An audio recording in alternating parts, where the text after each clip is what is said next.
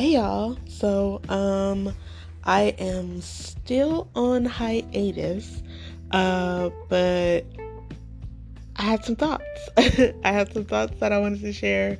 This is one of those little surprise episodes that I mentioned, that I hoped I mentioned, where, cause y'all know I love to talk. I love to get some thoughts out.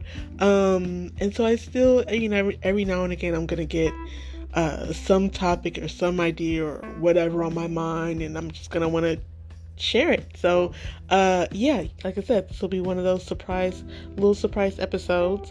And what I wanted to talk about is the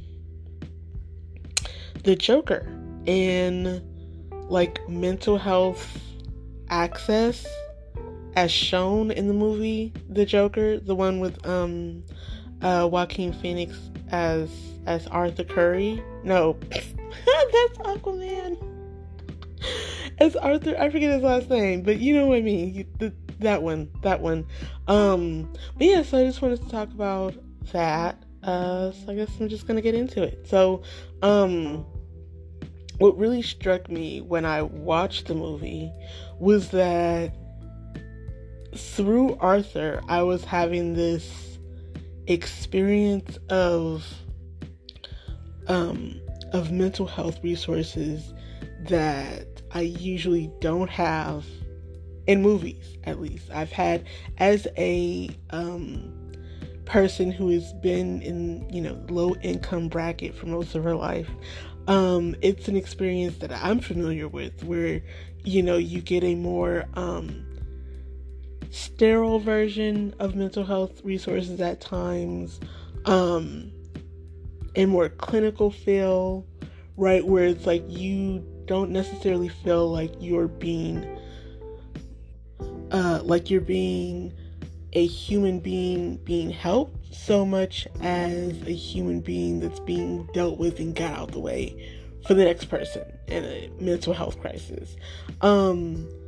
So yeah, that was one of the first, and that was just from like the opening, not the opening, I think, was it the opening scene where we just kind of see Arthur Curry kind of going, not Arthur Curry, this is not Arthur Curry. We see Arthur just kind of going about his day. I think at some point, either while he's at home I think while he's at home, we see, while he's home or while he's walking around, and you can hear it on the TV or hear the news on the radio or something. But basically, at some point you hear a news anchor talking about how social services the funding for social services has been slashed again. And then you see Arthur going into the Gotham Hospital for the criminally insane to meet with his caseworker, or his case manager, for services that honestly should be available out of like an office on just like a regular street, right? And instead we see Arthur go into this building where he shares an elevator with someone who's thrashing about so violently on a hospital bed that the only thing stopping him from rolling off is a bunch of restraints holding him down and the armed guards standing next to him.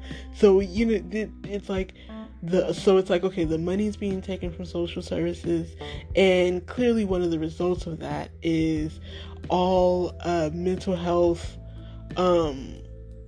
social service, human service resources are being kind of put in this one-stop shop of the hospital for the criminally insane. And so again, while that's not specifically or literally an experience that I'm familiar with, I've never lived in Gotham because, that feeling of like your social service experience or your experience of mental health resources just feels very clinical, very much like the people that you have no choice but to go to for help because you don't have the money to pay for higher quality mental health services. those same people see you as one of too many people on their caseload, and therefore, instead of being able to give you that one-on-one feel of someone who's really paying attention to you, caring about you, enough to get to know you and try to really help you, it's like, bare minimum, look, are you about to hurt yourself? No. Are you about to hurt somebody else? No. Okay, well, we're gonna take some notes about whatever you say to us, and we're gonna do our best, but there's only so much we can do. And you feel that even when, you know, the caseworker or the therapist or whoever you're talking to doesn't say it, you feel it.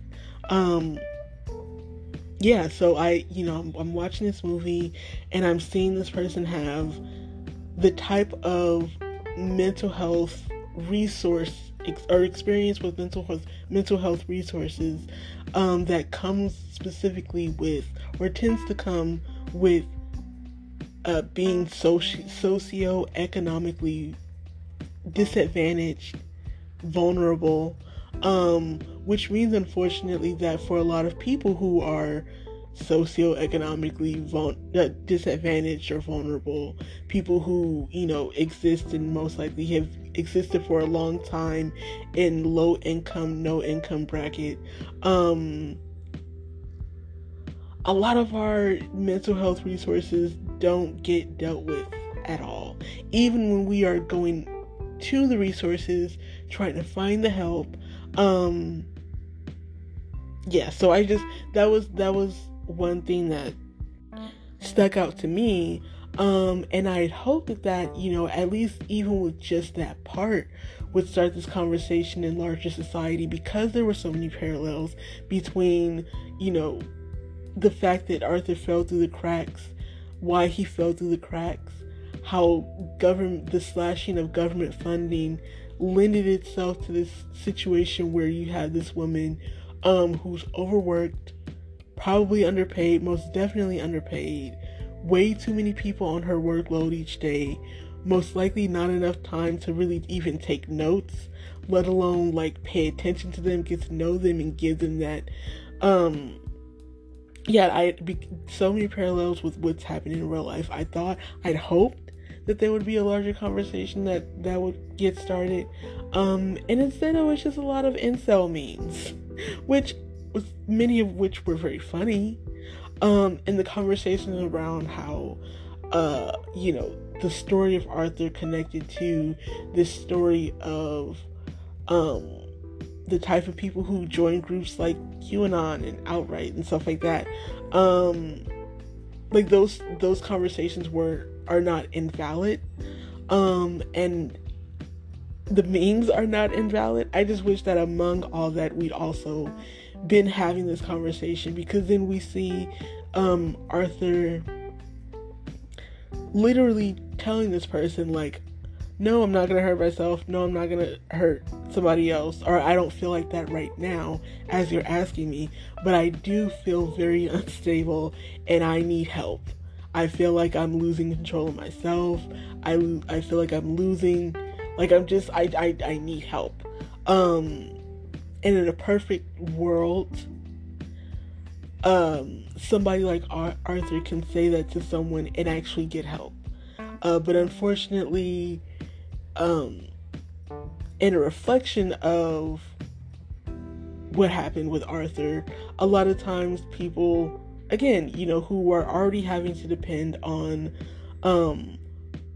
public service type mental health resources, falling through the cracks because the people that are helping them are not being set up in the best capacity to actually help. Like, I, definitely in my life felt like I was telling people that I needed help and that that I was really going through it. And while I couldn't say that I was a definite harm to myself or other people, I still needed help. And then getting this sense of, I'm not a person to you, or I can't, because of the way your job is set up, I can't really be a person to you. I'm a number that you're trying to move through. So yeah, I wish we had more of that conversation, because it would have been super, super relevant. I mean, it's relevant at any time, but it definitely, it would have been very relevant to talk about that. And I guess it popped up in my mind because I was like, Arthur at some point, I never got the sense that Arthur was denying himself help or denying that he needed help. I always got the sense that he knew he needed help and was explicitly asking for it and asking for it and asking for it, and at a certain point just kind of asking for it and asking for it, and at a certain point just gave up asking, which is something that I've also experienced. It's something that I know it's a common experience when you feel like there's already this social stigma around, especially for men. There's already this social stigma around asking for emotional help, admitting that you need emotional support. I think I talked about a little bit about, like, in one of my other episodes, but how there's this expectation that being an independent adult means, and I'm just talking about, society just in general, there's this expectation that being being a fully independent adult means that you don't rely on other people for emotional support, which is bullshit, which is absolute bullshit. We all need support sometimes. But yeah, we have this idea that you should be able to take care of yourself completely on your own, right? So there's already this stigma around mental health. There's additional stigma around people with mental health challenges like depression, anxiety. There's less of stigma around those, like, socially, but there's still, you try working customer service at Jack in the Box and try to call out one day because you're having a depressive episode, and see if you don't damn near it, or if actually get fired, right? Like, that's, or at least that's how it is within the US. Socially, we're talking about depression in a different way, but again, for the most part, you can't call out from work and say, I'm having a depressive episode, and expect positive results. At least if you're working customer service, retail, something like that. But again, so there's this stigma around mental health and needing, mental health resources and support and stuff like that. So for anyone to come forward and say, I'm having these issues, is a difficult thing.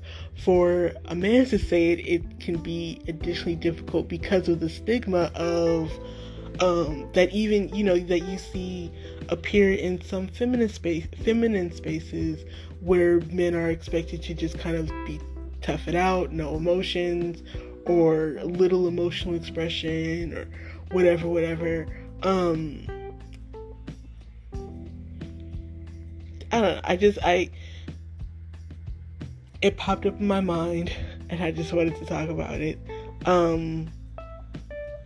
Because it was just kind of weird almost too, that I wasn't seeing more people talk about it. Like, it was almost kind of weird that, as relevant as it was to conversations around mental health resources and access to those resources, for real life, low income, no income folks, that I just wasn't seeing more of a mainstream conversation around it. I don't know. But it felt really relevant to me, and then I guess, I don't know why it popped up in my mind today though. Because I know I was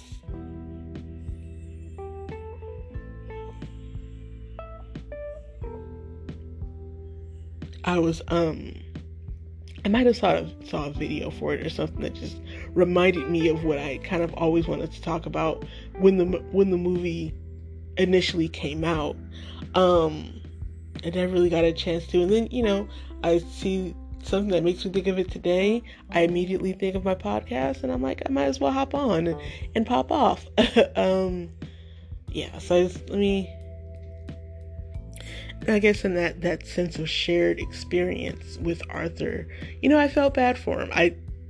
To a certain extent, but you know what I mean? Like, I felt bad to see this person so explicitly cry out for help and just not get it, and then for things to happen the way they did. But of course, narratively, he was always going to become the Joker. That was never not an option. So I'm not gonna get mad about it. I'm definitely not gonna get.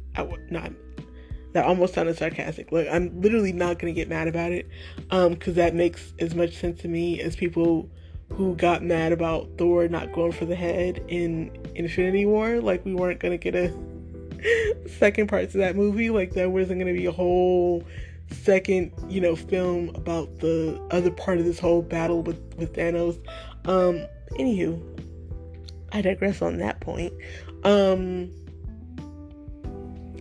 Yeah, I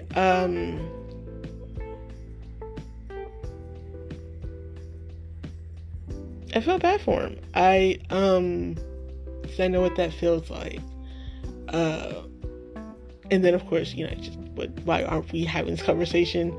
And I remember, looking it up at the time to see like if there were any articles talking about it, and I didn't really see anything. That might be a different case. I haven't looked it up again since. So like I said, that might be a different case nowadays, but at the time it was pretty much like the how the movie represents or connects to or seem to speak for or speak to or whatever those types of folks. But I believe there might have also been another movie that came out too that was like White Boy Rage or White Man Rage or something like that, or maybe a couple movies. Did the Joker get an Oscar? There was a whole thing. So like I said, I'm not invalidating those conversations. I think they were important to have. I wasn't mad at the memes. I'm just saying I wish we had gotten to this conversation, because I feel like this conversation really could have translated into some real life stuff around what it means to be a person, a socioeconomically disadvantaged person, dealing with mental health challenges and having to navigate the world of mental health resources in a society where those sources are very much undervalued to the point where they're constantly being slashed at, funding wise. So it just sucks, because it's like mental health is such an important part of all of our lives, and like being able to care for our mental health is a really big part of our lives. And individually we know this. It's like we have this whole movement of like people coming, celebrities and other well-known, people coming forward and talking and being open about their mental health challenges and their mental health struggles, and whether that's something that's been diagnosed or is diagnosable, or if it's just like, girl, I be out here tired and I forget to take a nap, and then and then I'm stressed and I'm overwhelmed because of work or because of life or because of the whole panoramic we're still in, and all these other, like, just we're openly talking about and giving each other space and grace, or at least for the most part, and trying to, when it comes to the various mental health challenges. But that openness, that understanding, that honesty, that willingness and ability to give grace and space, those things aren't systematic. I was going to say systemized. That might have worked, but it's systematic, which just also makes me think of Hydromatic, Grease Lightning. But anyway, but like, it's that openness, that shifting in attitude. Unfortunately, that has not been folded into our system the way that ableism and classism and racism and all these other isms and phobias have. So unfortunately, again, you can't, like, you might have a friend who doesn't mind coming over to help you out when you're going through a depressive episode and you're not keeping things clean as you should, or as you might want them to be. What I should say instead of should, because there's you might have a close enough relationship with your boss that you can say, hey, I'm having a low moment, I can't come in for a while, but I'll keep you posted. But for the most part, if you're working retail, customer service, you are one of many employees in a minimum wage job, where you don't even know your manager like that, let alone have a close relationship with them, or can guarantee that they're the manager you need at work when you need to call out on certain days. For them, it's like if you don't have those privileges, you're not calling out. You're not working at AMC and calling out of work and because you're in the middle of a depressive episode and thinking that they're going to accept that as an answer when you're calling out on a Saturday morning and one of the new Avengers movies just came out, right? Like, the chances of you not being written up for that because that's not seen as like a valid reason for you to not show up for work, pretty likely. So it's like that kind of thing, like calling out because you're in a depressive episode, needing to take time away from your post wherever you work because your anxiety is acting up. Not even that you're having an anxiety attack, but it's just really acting up and it's got you jittery and it's not a good day for you, right? Like, these things don't work for a lot of people as reasons as to why they need time off work, as to why they need an additional break, as to why they need additional support as college students, because that understanding, that shifting in attitude, that embracing of being able to give each other the grace and space to at least talk about and acknowledge our mental health challenges, that's not systemic.